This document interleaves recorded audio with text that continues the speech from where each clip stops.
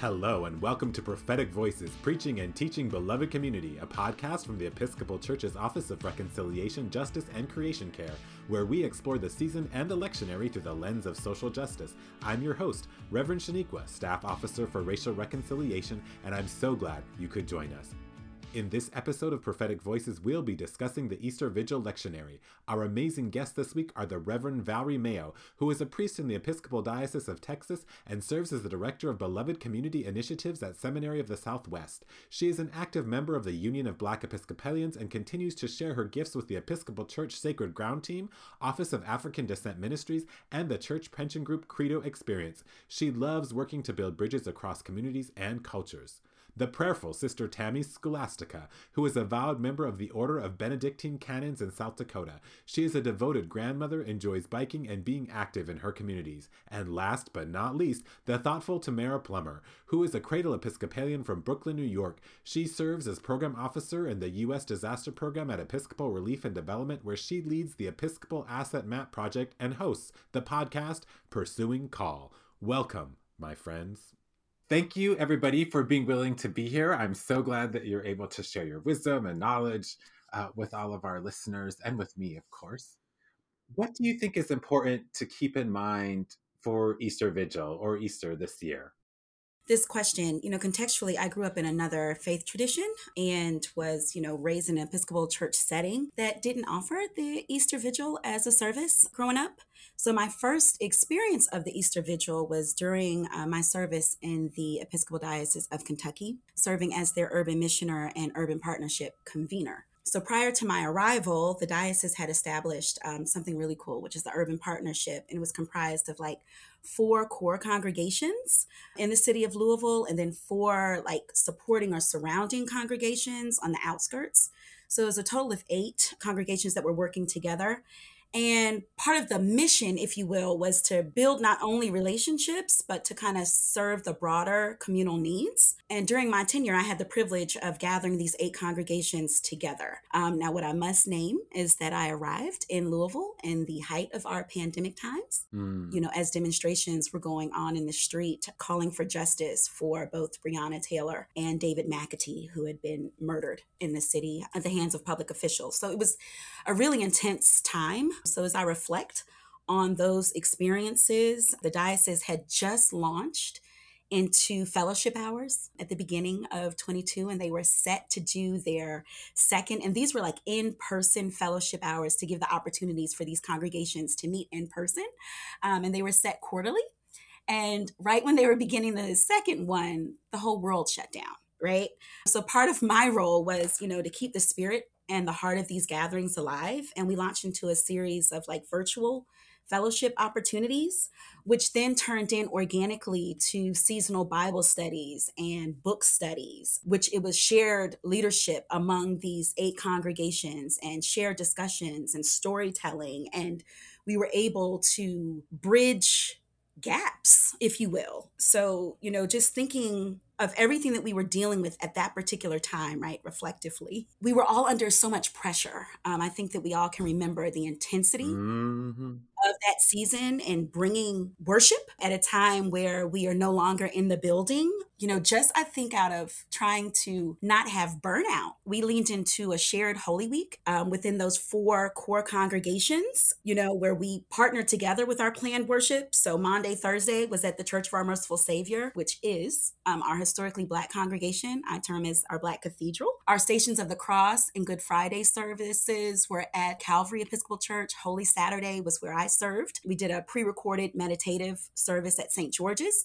And then the Easter Vigil was at the cathedral, right? So not only did it serve as a culmination of our shared Holy Week together, but it was really this climatic experience of all of the pre-work, everything that we had done in the life of our community, right? So thinking about that time together and the 2 years of being in this wilderness space and being able to come together and highlight the talents and gifts, everything from not only our worshipers, but leadership. And I think the bishop was happy because I think now it's become an annual tradition Mm. to have this shared time together and to lean on one another in a very intentional and particular way. I remember deep love and affection and pride. Each of the four core congregations looked at the biblical passages, and then with their members for the Easter Vigil, they had their own depiction, whether it was through poetry or music. The priest at the Church for Our Merciful Savior, Tom Miller Price, and we did I guess like a theatrical display of dry bones. Mm. Mm. Mm. So just remembering that time, and I'm now at,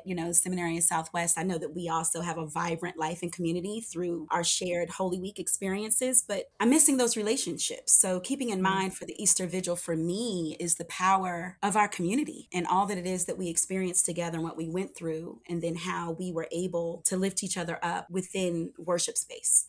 The words that stood out to me were story, wilderness, and leaning in. And then I thought about transition, the ways in which the vigil is a transitional time Mm-hmm. as we go from, our history and telling our story to living in the hope of the resurrection and just enjoying and relishing in the joy of it, particularly at a time where there are lots of kinds of disasters happening. We've all gone through this global pandemic, this communal experience of a pandemic. Some people are still going through it while other people are on to the next. And at the same time, so many disasters happen, right? We had racial reckoning things, we had economic crises, like all these things are happening. I want us to hold a lot of space for transition, that not all of us are at the same place at the same time. Some of us are on the resurrection side already.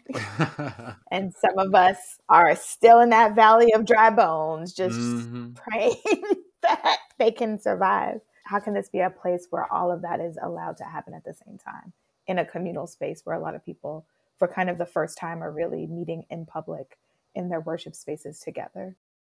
I'm the secretary of our church also, and I am truly blessed with my boss, who is strength and perseverance. Mother Christina O'Hara, she's been on with Shaniqua before. We never closed down. We refused to do that. It was she and I and her husband running the camera that kept basically Good Shepherd going on Zoom, where people could connect with us that way. And I'm so blessed to have her as a priest and a friend and a little sister. But when we were able then to come to allow people into the church, then the Easter Vigil that we had was breathtakingly beautiful. I was moved to tears over the whole thing by the lighting of the fire and the exultant and the readings, and to have us all back together under one roof, not seeing each other through a camera, under one roof, singing hymns, saying psalms. It was almost as if we were reborn into what we are now. Valerie, I was thinking kind of about what you were saying about the different Holy Week events, and it made me think of like the Triduum is one service that's split into like 3 parts, and how being able to do that at the different churches sort of made them all part of that one service. And so I just thought, I was like, that's such a beautiful imagery of how we could come together as Christ's body and do that. What other liturgical suggestions do you have for Easter Vigil? I know we've heard about the Exultant, we've heard about lighting the fire. What other things do folks have or ideas? Well, I'm going to say lean into climate change in New York, because we apparently have no winter. So if you can do things outside, actually, like I really miss the cathedral in Vermont and lighting that fire outside. Even most of the time it was cold because it's Vermont. But then we could see the fire from the inside. How are the ways that you can experience journey that the vigil is taking us on? Not just through the words and the actions that we normally do, but what other physical manifestations can happen. I love this idea of having congregations give their interpretation of those stories. A lot of them we've heard for so long. What would it be like to tell that story from a modern version? This is sacrilegious. I'm not a priest. But don't read the readings. Like, who has been in the Valley of the Dry Bones? Who is in that place in their life? What is that story? What is their resurrection? What does that breath mean for them? I'm not big on I'm very Episcopalian. I'm not like a testimony all the time kind of girl, but I feel like this is a space where our stories need to be honored and celebrated from diverse places. So what are the ways that we can incorporate people's stories into the service itself and not just have clergy tell us their thoughts and opinions about readings that we have heard 50 times? year one was more virtual, and it was a skeletal crew, and even the fire was lit. It was pre-lit and then shown for us in a virtual offering, if you will. By the time we got to year two and we gathered in the courtyard together, the congregations from each of these different churches, and to really live into our oneness, right? And then we processed inside of the cathedral together, really and truly hearing the clergy dictation of how we should offer the readings, but having the people through their different creative instruments. One woman read the Genesis story with poetic license, while there was a musician playing in the background, just bringing the feeling of the story alive for the people. With the Urban Partnership, we had a pickup choir, if you will, leading up to the Easter Vigil, the shared service. So every week, for at least 6 weeks, maybe 8, our church didn't have a choir per se, but we did have those in community who loved to sing, to rehearse together and then be up in the rafters singing over the congregation. It was electrifying. The Spirit of God in the place. And, to your point, just raising up our belovedness, right? The gifts that God has bestowed upon us, and doing that in a way where we are being community. What was also beautiful was, the cathedral is located on 2nd Street. So we have members of our unhoused community that kind of hang out and form relationship with those who serve. And during the procession, there was a disgruntled spirit, one of discontent, if you will. There was some explicit remarks, but she was friend of the community, right? But it's like, even in that space, she came in. She sat down, and we all witnessed together how that spirit of discontent was quieted in the sharing of these gifts and lifting up, our tradition, our faith. And she remained and began to sing along, right? So it's like, that's also part of our journey. That's who we are as a welcoming community. No one asked her to be excused. She was fully celebrated. That also was an opportunity to witness the power of the divine, to even quell disgruntled energy, which really was majestic and beautiful. I always like the procession around the church part. If folks do that, I always think that's beautiful. And it's a great way to get folks. I've seen, like, Valerie, I just heard your story, but I've also seen, like, in the Orthodox church, when they did that, we had people come off the street and come into church who clearly weren't part of the congregation. Of course, they were denied communion, which was very sad. And I was upset about that. But at least the Spirit called them in. You know what I mean? They got, like, obviously there was something there. And so I always think that procession is so valuable. People are complaining about ASA all the time. Like, that seems to be the biggest complaint these days. Why are then you going to go lock yourself up with 25 people inside a building? Right. What would witnessing the vigil and celebrating this transition and telling the story of the history of God's love look like in public space and with other people who are also 25, particularly if you're in places that are hugely populated? Partner with somebody that's not Episcopal. Maybe you don't need to have a Catholic and a Lutheran. Well, I don't know. People's communions are weird. Maybe you don't have to have these individualized services. What would it look like in even rural communities for a bunch of folks to get together? What could the Episcopalians teach the radical Baptists who don't maybe do an Easter Vigil? What that looks like? What could we learn from their Resurrection Sunday? Like, what are the ways that we could learn from each other? There's an opportunity because our churches are not packed to the rim necessarily. When Valerie talked about with this brilliant services that they were having, I am envious of that. We have a church that is full, as Shaniqua can attest to, and it's not full. Let me rewind. 20 to 25 people. I think we have probably 99.9% white, 60 and older. We have no children. We have no youth, because that's where we are in our journey. If we're going to sing like, I don't know, what would you say, Shaniqua? When Shaniqua comes and she sings, she lights the church on fire. And people adore that. But as long as she's doing the work, they're okay. If they have to sing themselves, it's real low, with the hymnal up here. So I am envious, Valerie, of having all of that wonderfulness that you're close to there, because we don't have that in our church. Similarly, so I think that the station where I served at St. George's, I think they went, as the story goes, maybe 5 years without a musician. And so it was, the congregation kind of just singing together. And then lo and behold, they were gifted with a talented pianist. My reflection is on, yes, we were very intentional about holding the space for this fellowship and this opportunity to gather, but it was also out of desperation.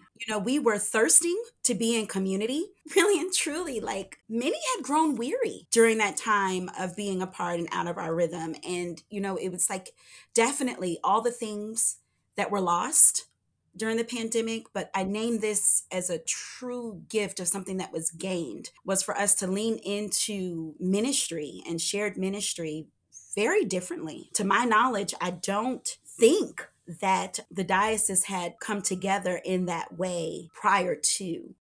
It's now something that lives on. I miss it. I miss the people. I miss the conversation. I miss the energy. I miss just leaning to my clergy pals and, being like, okay, well, who in your congregation is going to, represent and in what ways? Yeah, I'm with you. It was barrenness that showed forth in a type of abundance. It was a transitional moment for us as a diocese.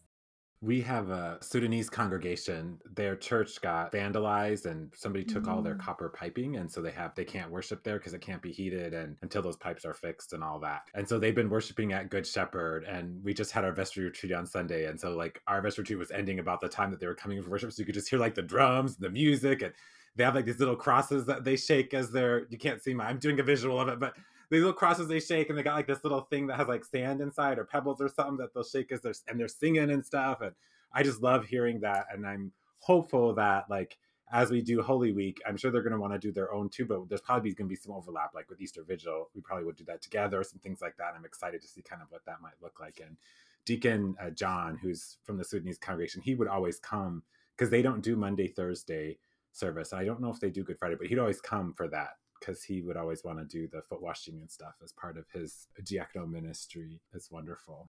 Oh, I also want to say, I love the idea of like taking on a different look. And it's not sacrilegious to not do the readings. The rubrics say you have to do two. One of them has to be Exodus. You have to do one other. So if you're trying to be really special, just read those two, read them. And everything else you could interpret. You could do a song, you could do liturgical dance. I love this idea. And I love the idea of, because I think it makes it so more real for people to say, this is my Valley of the Dry Bone experience, or this was my time. I know our former bishop who lost his daughter, she committed suicide, and he talked about the flood story as that was his experience of her loss. Like he was like, there was a time before the flood, and then the grief just kind of came like this flood. And he talked about how hard it was for him to get over that. And I feel like he was on this little ark just out in the middle of nowhere. And like he linked like the dove conversation to like people reached out and asked him if he was okay. And, finally he's like, I felt like, I knew I was going to be okay. And maybe the ark stopped on the mountain, but we still had all this water that has to go away. And it was a very powerful story. And I could see somebody, maybe not that intense, but telling a story similar,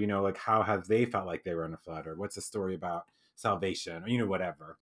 Or if you're in a disaster impacted area, like some people literally have experienced flooding. Yeah. There are people who literally have experienced a lot of the things like loss of food security. These are all things that we have experienced today. What is that story?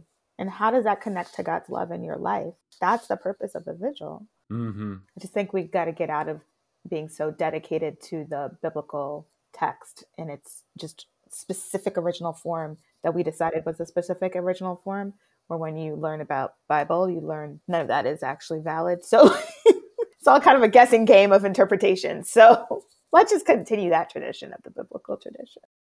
What of those stories are your favorite? Which story do you think is important that like you expect to hear that at the Easter Vigil? If we don't do dry bones, I don't want to be there. I mean, that's just like... Okay. I've mostly gone to Black churches my whole life. And I'm just like, anytime I go to a church and they don't do dry bones, I was like, what is wrong with you?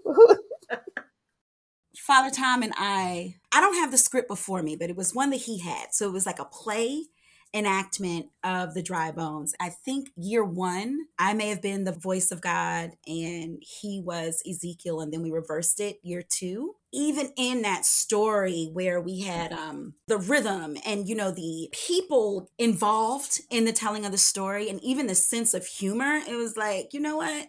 These bones are dead. You know, you want me to do what? You Mm-hmm. know, and just breathe on them. So, you know, just even like engaging the people differently because there's an indictment there, Mhm. beloveds. There is an Mm-hmm. indictment of us Mm-hmm. all. If we don't have the dry bones, I'm with you. But no vigil happened. Did not happen.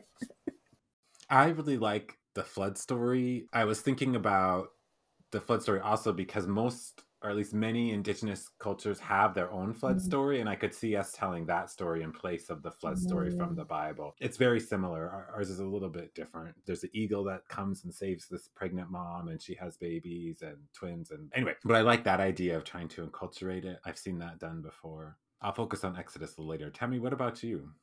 I like a new heart and a new spirit. To me, it's about renewal Hmm. because we all need that. A new heart I will give you, and a new spirit I will put within you. Don't we all need that? Mm-hmm. It's not always read though, and it is one of the shorter ones.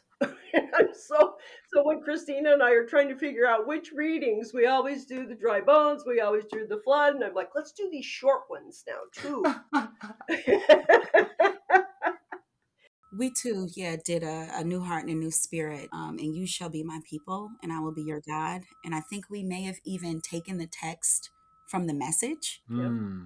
just to kind of change it up a little bit, if my memory is serving me correctly. But yeah. Can I tell you the one that I can't reconcile with is the Moses after the canticle that's just like you've thrown your horsemen into the water. Like I just every time we read it, I'm just like, Yes. why are we reading this? This feels so not right. Those men didn't want to go into the water. They were hired as army people. Like I want a different way of saying that canticle than rejoicing in the death of a group of people. That's the one that I always want to take out. Canonical 8. Yeah, that's a tough one. Yeah. Canonical 8. Horse and rider have been sentenced. Like, no. I want to say that the gentleman's name, and God forgive me, but Lewis Washington, he came in for us. He was a member of the community who had a relationship with two of my members. And year one, he came and he sung Go Down Moses Hmm. Mhm. as our filler for that, since lost his life to the pandemic. So year two, he was with our God, our creator. But that was one way to treat that particular text in a different way. Yeah. We've done that also. Mother has decided that we, instead of doing all the canticles and the psalms, we'll sing a song or hymn, and we do Go Down Moses. I mean, it rocks the house. Mm-hmm.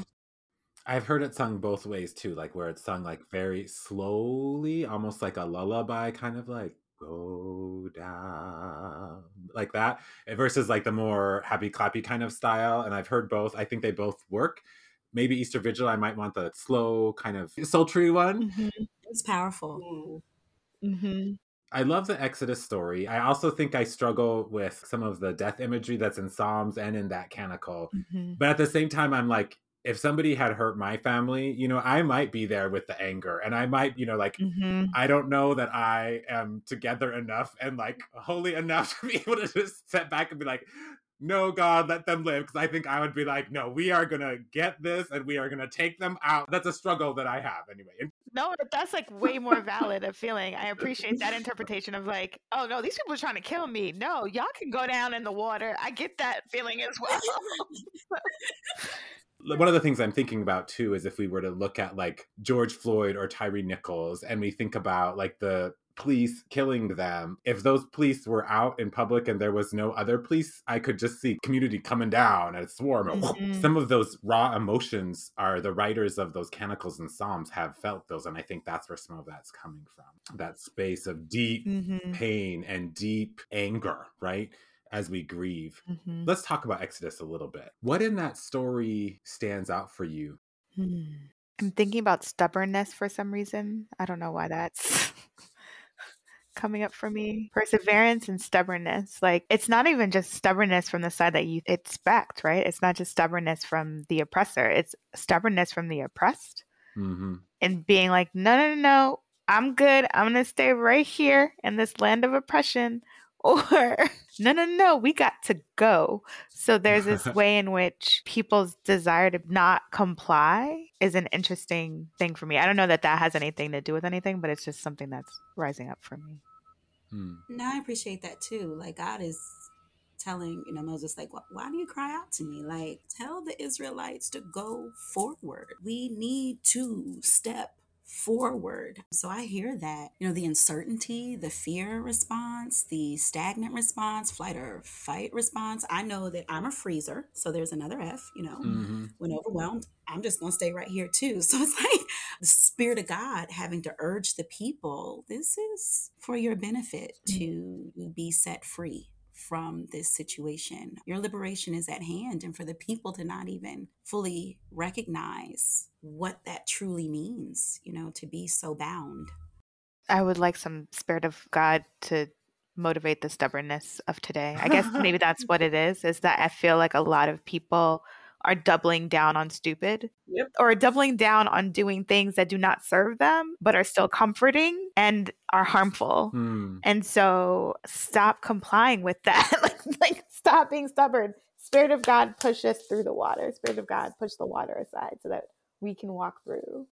Beloveds, I'm in Texas, and I think that we understand, what is at hand with our legislature. And our governor is criminalizing diversity, equity, and inclusion. It's happening right here, right now. So even as our lawmakers and our faith leaders are trying to advance forward, it's like, okay, people of God, you too are being called out. There is work for you to do. These top two officials, they represent all of us. How are you, lifting up even your own voice, right? Come on, people of God. This too involves us at this critical moment, at this critical time. Even though we say that there's a proclamation and a separation of church and state, it's the oneness. So going back to the oneness of God's beloved people, and, how are we standing up, speaking out, and holding the gap for one another in this time? It's real and apparent right here, right now, with true implications on Black and brown bodies in the name of deception. Tell them to go forward. And not just to reopen your building and establish your budget back to what it was. Right. Yeah. That's the glory that we're waiting upon, is to have a church that looked like a church that you imagined from your childhood. I don't know that that's God's kingdom looks like. I don't. We have that in South Dakota too, as Shaniqua can attest to. We have the glory of a female governor, but she is extreme conservative, so far to the right, can't walk straight. And what she has done to the LGBTQ, the people of color, all to keep her state as white as possible. It's sad. So, and she claims that she's a Christian. So let's pray for conversion. I always pray that she finds and sees the light soon. There's a way in which that unloved message of white Christian nationalism has seeped into the story of Christianity. And maybe actually the answer, Shaniqua, for this year is to demonstrate what actual love and what actual Christianity looks like, that is not centered on a white national Christian perspective. And that's not conservative or whatever. Like, to me, white Christian nationalism has nothing to do with whether or not you believe in a small government or taxes. Right. We can argue about that on another day. But this is like a disease that is not about Jesus at all. Right. If it is about Jesus in South Dakota, it's the Jesus that you see on the Catholic posters. He's white, he's of a certain height, he's of a certain weight. That's not who Jesus is or was. Right. And I think it needs to be preached more, especially in South Dakota. Everybody needs to hear who Jesus really was and where he was from. And for us to get the opportunity to know Jesus, right? Absolutely. Truly know who Christ is, right? That's the challenge. Changing the distorted narrative and the imagery. I really appreciate Bishop Terry White in the Diocese of Kentucky as he met with us as leaders and was like, look at the images that are within your building, right? And what does that mean? If we say that we're a place of welcome, would people stepping into this space feel welcomed in this space? And the iconography and, just unpacking some of these things that have held as truth but have never been true. So leaning into it in a different way and definitely engaging in these difficult conversations, like institutional practices that continue to uplift white Christian nationalism narratives, right? That's why I celebrate for those who have taken part in this sacred ground journey and being in these brave circle spaces to build relationship and to start talking about things that folks we haven't talked about before in a very intentional way, to offer wisdom through our own experiences. Each one of us has a story to share, uplift, and tell. So I think similarly, as we look at death, right? Dying with and through Christ and being reborn again, we need to put a death to these falsehoods that have ruled our life together globally and in community. And this is the part that I think we can lean in on our Jewish brothers and sisters. Like the reason why they tell that Exodus story every year, they have ritual about it. They tell the truth about it. What are the ways that we're leaning into the rituals of telling the truth of the story and remembering it for real, so that we don't repeat the bad lessons and the bad practices of not following God's will and God's way? Amen. The point of the Exodus story and why it gets retold by our Jewish siblings is they want their children and their children's children and the gender. Like, isn't it in the story? Like, you will tell this story. You will do these practices so that you remember. Right.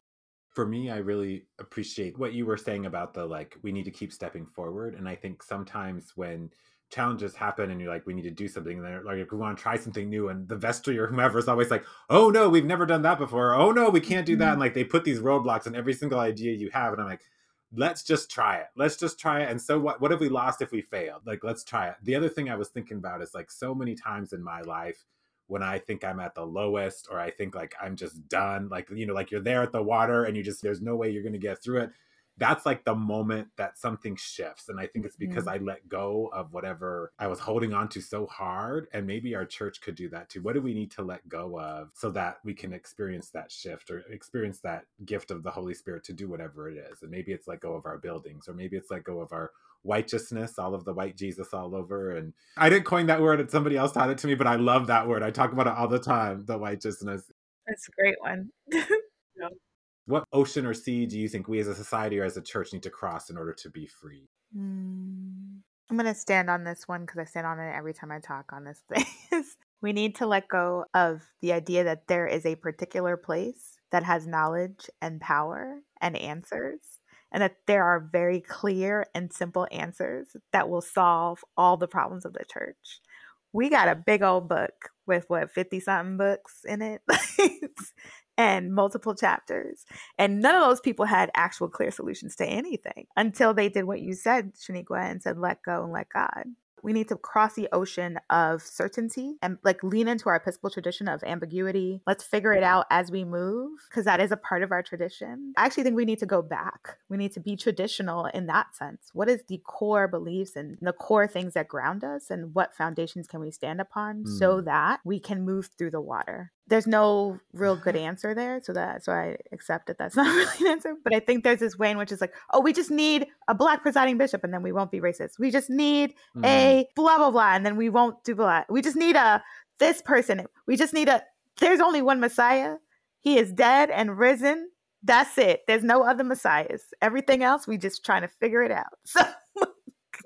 And I think we need to reflect and recognize what is at stake if we don't begin to truly value the humanity and the personhood in one another.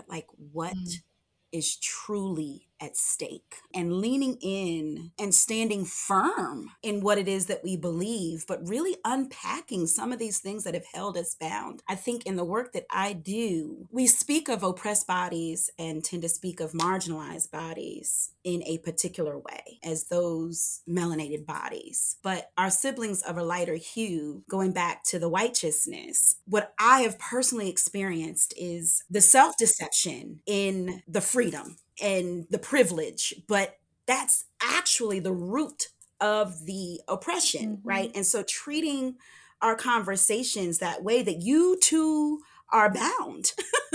Like, you need to be liberated. In Christ, we really can, begin to experience this freedom. In Christ, we have been set free.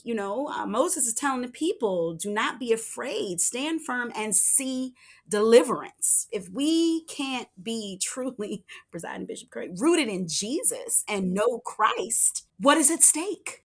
Mm-hmm. I'm sorry, I know this is a lot, but I just have to read This Here Flesh by Cole Arthur Riley, who runs Black Liturgies. If you haven't read it or you don't have it, like, this should be your Lenten meditation or your post-Lenten meditation. And she talks about that same thing about the colonizers. She says, but maybe it's not that the oppressors think they're worthy of more, but that they believe their present self is in fact worthless. It's the work of people incapable of perceiving their dignity without attempting to diminish someone else's. When you're thinking prophetically, not just thinking prophetically of like, how do we join with the oppressed group or the marginalized community, but what is it about ourselves that we have lost by living in the deception of our giftedness? And the title of the book is This Here Flesh, H-E-R, Flesh. And it's Cole Arthur Riley. And she's on Instagram as Black Liturgies. If you don't follow that, you also are not living your best life. I love reading the Black liturgies, like some of the stuff that gets written in there. I'm just like, oh my gosh, that is so amazing. The thing that I was thinking about crossing is this, both crossing the racism or all the isms, but then also the internalized piece of that. I think, because of the righteousness, all of the white Jesuses that we see, or male Jesus or cisgender Jesus, all of that makes us blind to the Jesus in the Black and brown and trans bodies that we see around us. And I think if we can be able to recognize the Jesus in each other, or the sacred for that matter, if you're not Christian, in each other, I think that's the gift. Somewhere on the other side, we can see that sacred in the other person. And that's where we can start to build that relationship and come back to wholeness. In my nativity, if you will, I just want to slap a Bible down in front of somebody and tell them to read the gospel. Really read the gospels. What is Jesus asking us to do in the gospel? Instead of muddying the water, just read the gospels with an open heart and an open mind. Hear what Jesus, the rebel, is saying to us. I had a discussion with my grandson last night. He explained, if you look at Jesus, what a rebel he was. My grandson's trans. His hair's down to here, and he's just this lovely little, I just hug him and kiss him and just eat him up. And I just explained to him, just because the kids at school think you're a rebel because you've got long hair, Jesus was the big rebel of all of us. So just remember that. He shook things up for us all. Well, Tammy, I love that you mentioned the conversation with your grandson. I have an 11-year-old son, a 20-year-old. Our kids are watching us. They are. And so, for my son to witness some of the things that are indicative of righteous behaviors, if you will. I'm loving this term, by the way. So thank you. It's a good one. And to, make a comment to me, where it's like, well, but Mom, they claim to believe in Jesus. And for an 11-year-old to recognize, but they don't even know who Christ is. Our kids are watching, they're learning, and they're expecting. One of the things I'm thinking about as mentioning this is kind of like, how are we forming our children and grandchildren in Christ, right? Because like some of those other churches that are full of righteousness, they will be like, this is the Bible story, this is what this story means, and this is what you believe as a result. Not this is what you could believe, this is what you will believe as a result, right? And I like how we often will tell the stories and we do that wondering piece. Sometimes we're like, I wonder what was going through Jesus's mind, or I wonder what might have been like. And sometimes we even wonder from different perspectives, right? We might not be Moses. I wonder what it's like to be Miriam, or I wonder what it's like, for example, as Indigenous people, we read the story of the Exodus and we cannot think of ourselves outside of the role of the Canaanites, right? Like we are the ones that got taken because that's what the church used as they took all our land, right? Whereas, a Black person can read that same story and they will identify heavily with the Israelites, right? And like I had to really sort of shift my thinking when I read that story and be like, how am I like an Israelite, or where am I like Israel? When are we like Pharaoh? Yeah, exactly. When are we like Pharaoh? When are we like the Egyptians? That kind of thing. I love the story in the Exodus story about Miriam. And I just visualize this like church lady, with a tambourine, grabbing a tambourine, be like, all right, it's time to dance. We're done with this. We got to have some fun. When was the time, or what is something that made you want to dance recently? I had someone who had been marginalized by church life and has been on a journey, showed up to church with their partner a little bit late. But then the priest, and the way that he talked about communion after he did the blessing and did the invitation to come to the altar, I've never felt so welcome to take communion in my life. And I was born and raised in this church. It wasn't just like, whoever you are, whatever journey you are on. Like, I've heard that one before. He said stuff like, you don't have to do anything to come to this table. The table's already set.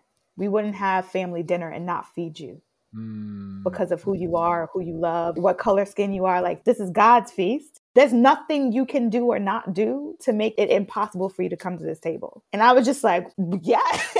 And I saw this person take communion. They didn't feel comfortable in other spaces. And this is not the first time we've gone to church together. But just the way that priest invited folks to the feast, I've never seen that kind of invitation before in that way. I could feel it. I was like, oh, when church goes well, and I was high the rest of the day on that energy. Like, when church feels like church, that's what it feels like. Nice.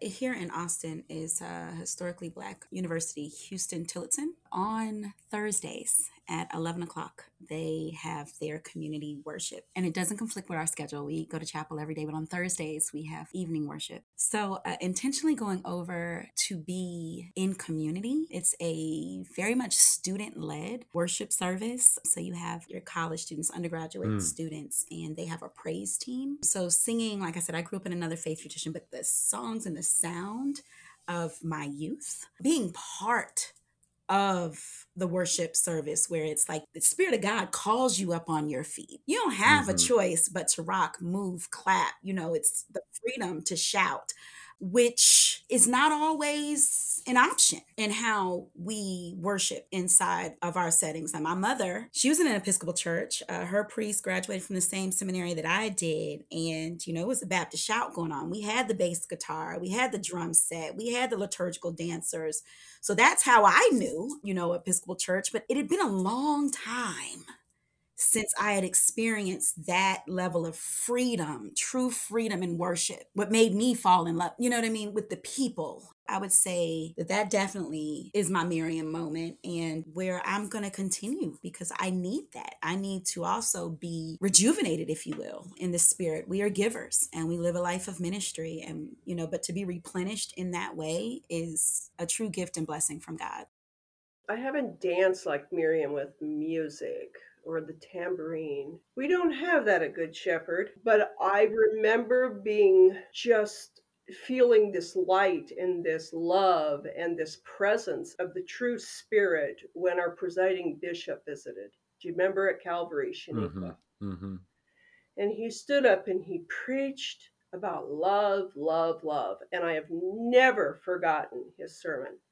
He came down, he was with the congregation. He wasn't up in the pulpit. He was among the people bringing Jesus to us. It took a lot for me not to just jump up and hug him.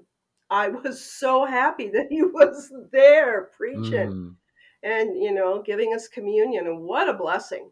And that's the only time I have come that close to standing up and dancing.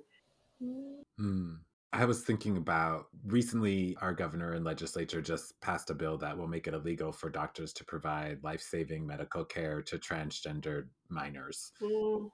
So they can't do hormones, they can't do puberty blockers, they can't do none of that. That law passed the same day as the Transformation Project, which is like an organization supporting trans folks, did their gala. And I remember it was like this sort of very mixed sense of feeling, like it should be celebratory, but then at the same time, here's this law that was really frustrating. And this young person got up and said, you know what, this sucks and this is horrible, but here's what's going to happen, and we're here to celebrate, and we're here to raise money, and we're like, she just kind of like talked about how we can step forward and how we keep going, and kind of like how you step into that water that the wind has blown apart. And like, she didn't use this Christian metaphor, or Jewish or whatever, but she, talked about that. And I was like, yes, and we are going to like eat some cheese and drink some wine and do that silent auction and dance. And we are going to raise some money. And tomorrow we can worry about how we're going to change this law or how we're going to protect our children. But today we are going to dance. And that's kind of how Today we're going to dance. Yeah.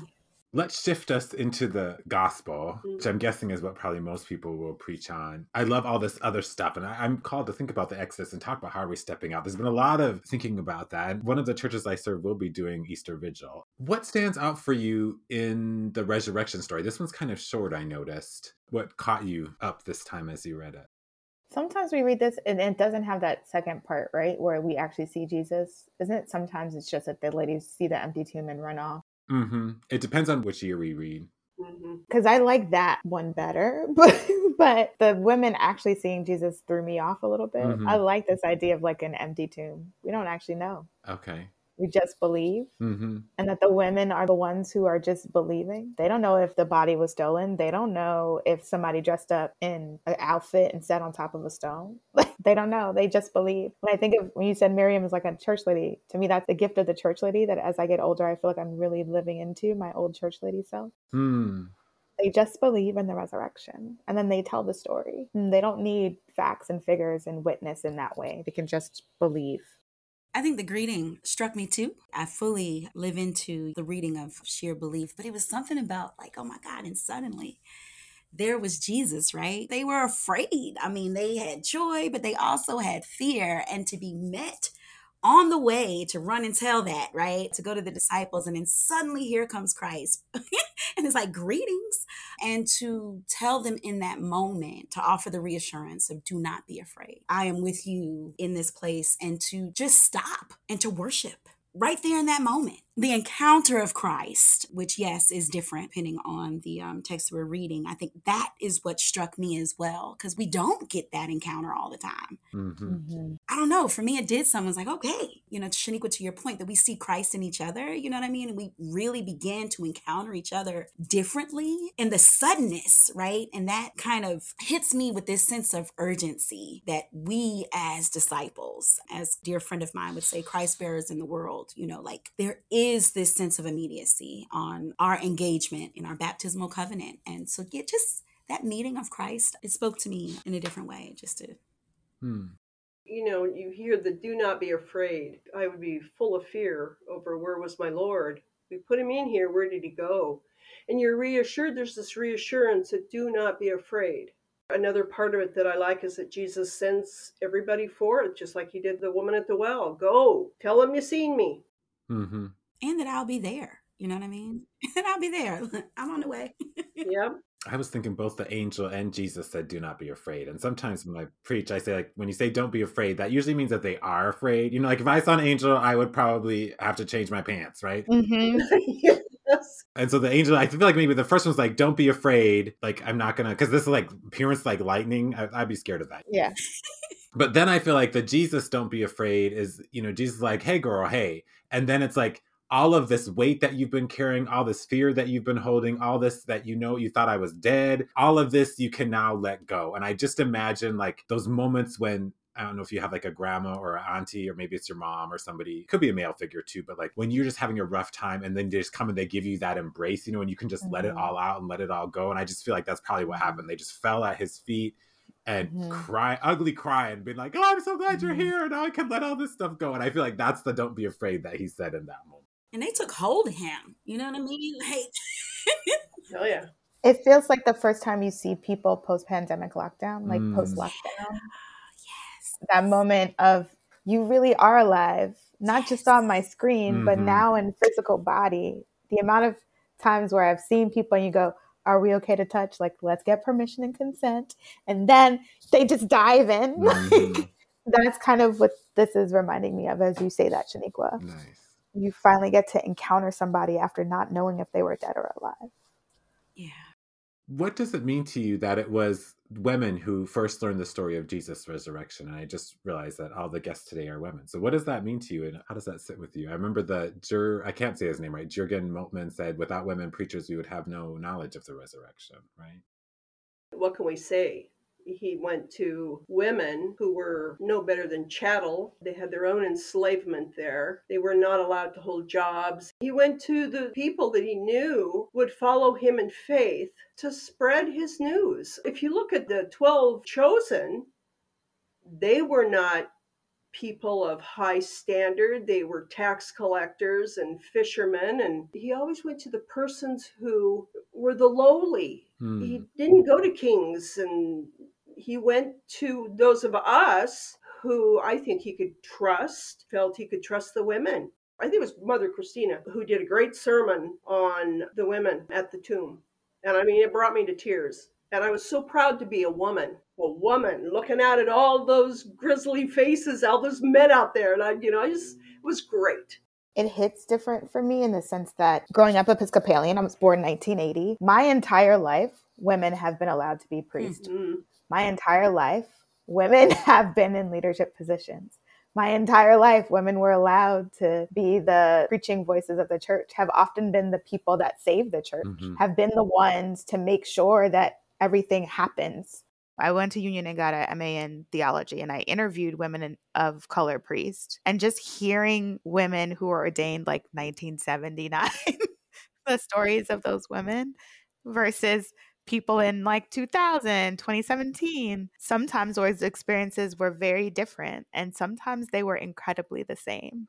Even if I don't have an experience where I know of women who are in this oppressed position, they've always been the ones that preach and tell the story. I recognize that it's a complex thing to say women are the center of this story with Jesus. For me, it's always been like, oh, of course they're the ones that went to the tomb first. Of course they're the ones that are going to go tell the disciples. This is what women have been doing for all of history.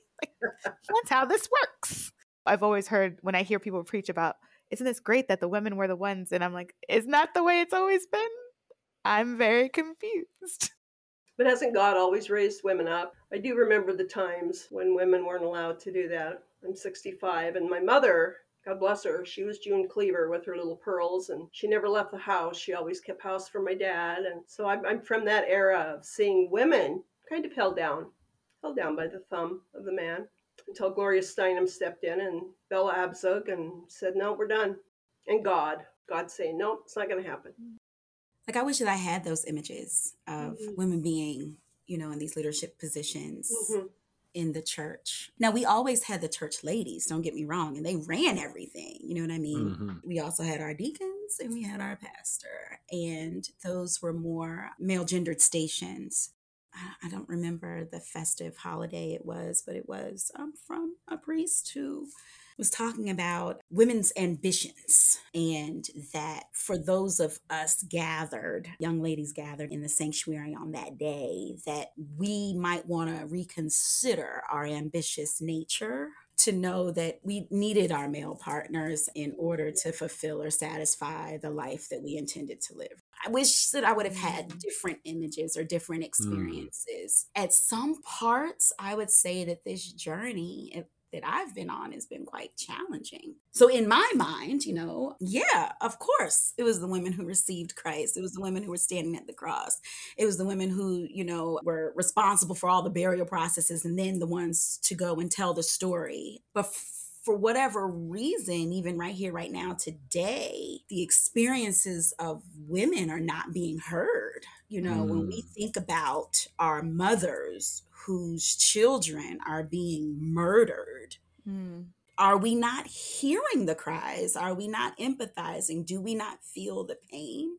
My own journey continues to be one where self-advocacy at times feels like a great burden, where I thank God for the female clergy and mentors and lay leadership that have surrounded me. But in the moment that I arrived to seminary, that voice was not evident. It appeared through the Union of Black Episcopalians. It appeared through Seminarians of Color Union. But stepping onto a seminary's campus, for me, there may have been one or two where I do appreciate divine revelation, but it was an act of seeking out those examples, which I do pray that, like my daughter who's been raised in the church is 20, like she, I think, shares your experience. Like, she's been surrounded, right? There are those, like me, we need to tell about the Marys. I agree. And let it be known the great gifts brought to ministry. I was thinking about that. This is in the Gospel of Matthew, right? And all the Gospels are written by men. And I was like, here it is, just like usual. All the women do all the work, and all the men get all the credit. All the men get all the credit. Typical. Right. In our Lakota culture, men have to do a lot of the ceremonial pieces like sweat and sun dancing and stuff. And a lot of that is because women don't have to do that. Not because they can't, but because they don't have to, because they're already considered in this sacred way. Like men have to go to sweat every month because we don't bleed like women do. So they get to self-clean. So they are already considered sacred in that way, and we have to do it to kind of make up for the lack that we don't, kind of thing. Anyway, so it's like a different way of thinking about it. Whereas I know some cultures, when women are on their moon, like that's like they're considered unholy or bad or whatever. That's like the opposite of kind of how we think about it. That's when they're like the most powerful. Yeah, I love that.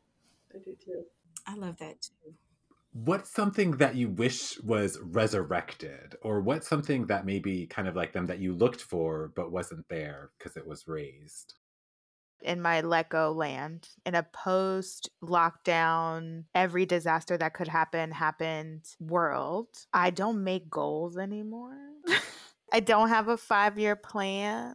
I just kind of know what I need to do today. And I know kind of some semblance of where I kind of want to go. But this very defined, I'm going to go to the tomb and see Jesus resurrected. That's what's going to happen. Excuse me for all those who believe in manifestation. That's not my way. I'm way too cynical. I'm a child of immigrants. We don't do that. So like you just try some stuff and you center yourself in spirit and you move. And so if I stop looking for something, it will appear, kind of like those women. When I seek out the thing, I may not find it. But when I move in spirit, the Spirit said, go and tell the disciples. And that's when they run into Jesus. It wasn't when they got to the tomb looking for the goal that they were looking for to go take care of their Lord. It was when they went and followed Spirit. I am really trying to embrace that God is on my side. Like the world is conspiring in my favor, as Paulo Coelho talks about in The Alchemist. If the world is conspiring for love and justice and joy for all people, like how do I sit in spirit as much as possible so that I can find Jesus, so that I can find what I'm looking for, rather than deciding what I'm looking for and then try to make that thing happen.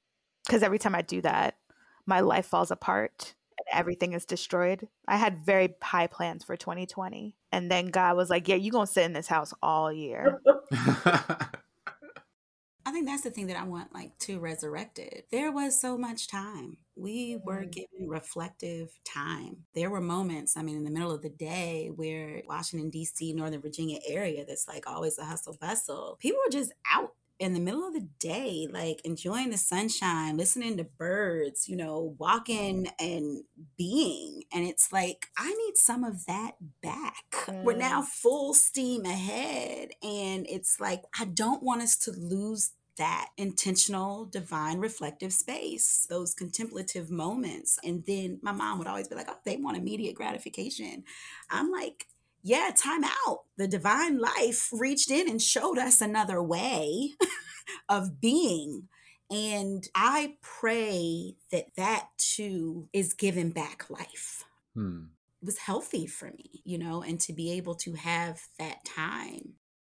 A lot of churches are complaining about like, we need to get more. We just had our Vesta retreat too, and almost everybody said that we need to get more numbers and we need more money, more numbers and more money. And I was like, hold on. I was like, this is kind of like, you know, like if you turn on the water outside and you're at the end of your hose and no water's coming out, nobody stands there and holds the hose and says, oh, I'm suffering from a lack of water. I need more water. Nobody says that. They go and they look along the hose and they see if there's a kink, you know, maybe they see if the water's turned off on the inside. Like they're going to do stuff to fix it. What's happening here is we're all saying we need more numbers and we need more people, more money. And I'm like, that's just like you complaining about there being a lack of water. Like we have to figure out what we're doing. And so I was like, I wish that we would let go of our fear of rejection and let go. That's what I think we need to die. Let go of our fear of rejection and really start reaching out and building relationships, because that is how you are going to grow the church. That's how Jesus did it. That's how the disciples did it. That's how the apostles did it.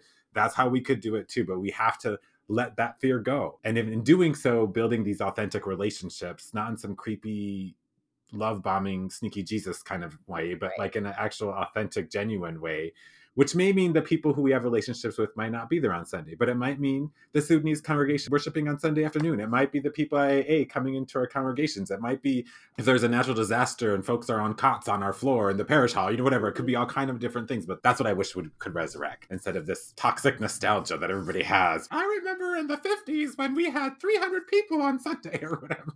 Even as somebody who has those memories, right? This ASA of this big Sunday service and the Saturdays when the church was open and kids were there all day, they now have other options.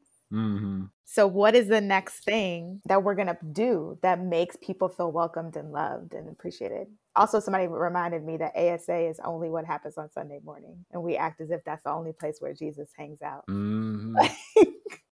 When you say that, I'm remembering, I got a clergy pal, and he's great. He does CrossFit. When he is locked in to this community, that's church for him. Mm-hmm. I remember, I was faithful with my Zumba family in Durham, North Carolina. And I mean, we're Monday through Thursday. We show up for each other. The gym is packed. We're in there. And that was church. That was fellowship. That was togetherness. That was, even with as many folk who were in there, the relationships were built such that we noticed when one of our members, if you will, was not in attendance, right? And it was like, oh, okay. And then we checked on and to see. And I think even with like ministry during these last few years, the best times were just in the streets, just being with the people, like campus ministry. I think when I started, it had 0 students, but we were able in a year's time to grow that ministry to 15, 20. But it was just because people just needed a place to belong and just be, and with no expectations. Like it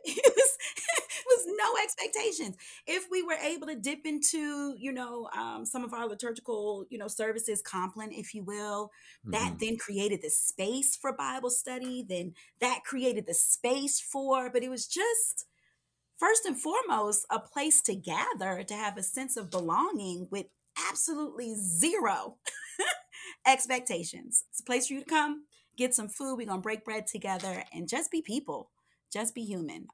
It's like community is the thing that needs to be resurrected. You're right. A deep appreciation for what community means. Yes. Yes. Amen. Even if you are 8 old people who are about to die in the next 10 years, y'all are a community. Community. When 2 or 3 are gathered together, there in the midst shall I be. Like, what are we doing? Why are we complaining about these moments of community?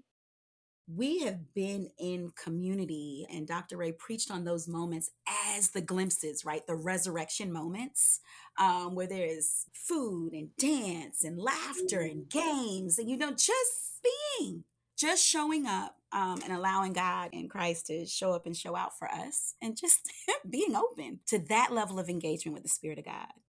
What tips do you have for preaching Easter Vigil this year? And I know one I think they do at Good Shepherd sometimes is they just read the St. John Chrysostom Easter Vigil sermon. Then you don't have to prepare because usually people are prepared a lot. But what are some tips you have on preaching? I'm always going to suggest that you don't preach if you are the regular preacher. Maybe, actually, there is no sermon. And there is just space for silent reflection. I like that. Sitting in the silence. We did it for most of the service. We are so excited and celebrating. What if even in celebratory spaces, we found moments of silent reflection? With intentionality of bringing the congregations in the diocese together, our bishop preached. I just recall, like, thematically, it was like a journey through this love experience from the Maundy Thursday to Good Friday to the Holy Saturday. Like, if I remember correctly, he sought out with intention of us as we journey together through the story. I love the silence. I love the sitting in silence. For what was spoken, it definitely was an intentionality on what it means to be loved and to give love. As a Benedictine who does a lot of silence, I love the silence. I do. It might shock our congregation because they are used to hearing Mother Christina read. What is it she reads, Shaniqua? Because it went right out of my head. Easter Sermon of St. John Chrysostom. There you go. It's lovely and all that, but when it comes to that, it needs to be silent. Because you've had the ringing of the bells, you've turned on your lights, you've had the New Testament readings. So just sit with it now. Just sit with the joy of the risen Lord now. That could be the opening line. Sit with the joy of the risen Lord. Noah. Yep. Praise be to God. Imagine that. Yeah. I like what you said, Valerie, about that preaching, like where were the resurrection moments? I always like including the congregation in it. And maybe we say, let's sit with the joy of the risen Lord right now. What's a time where you have felt the risen Lord? They can maybe share it with their neighbor, or maybe they share it out loud. Like if it's a lot of people, maybe share with your neighbor. But if it's a small congregation, let them tell us, what is a moment where you felt this, or what is something that has died that was resurrected, or find some sort of focus that they could, because then that's going to connect them, and that will connect with each other, right? Shared stories have so much value. God. Yeah, I like that too. All right. Thank you so much for being willing to be guests and sharing your wisdom and your thoughts and your ideas and experiences. It's been great having you, and I really appreciate all the gifts and conversation today. Absolutely. Thank you for having us. Thank you. If you want to learn more about Beloved Community, visit episcopalchurch.org/beloved-community. Thanks to our guests, Valerie, Tammy, and Tamara. Thanks also to our production team, especially Chris and Asma. If what you heard today resurrected something in you, please rate, review, and of course, share our podcast. Until next time, let your light shine.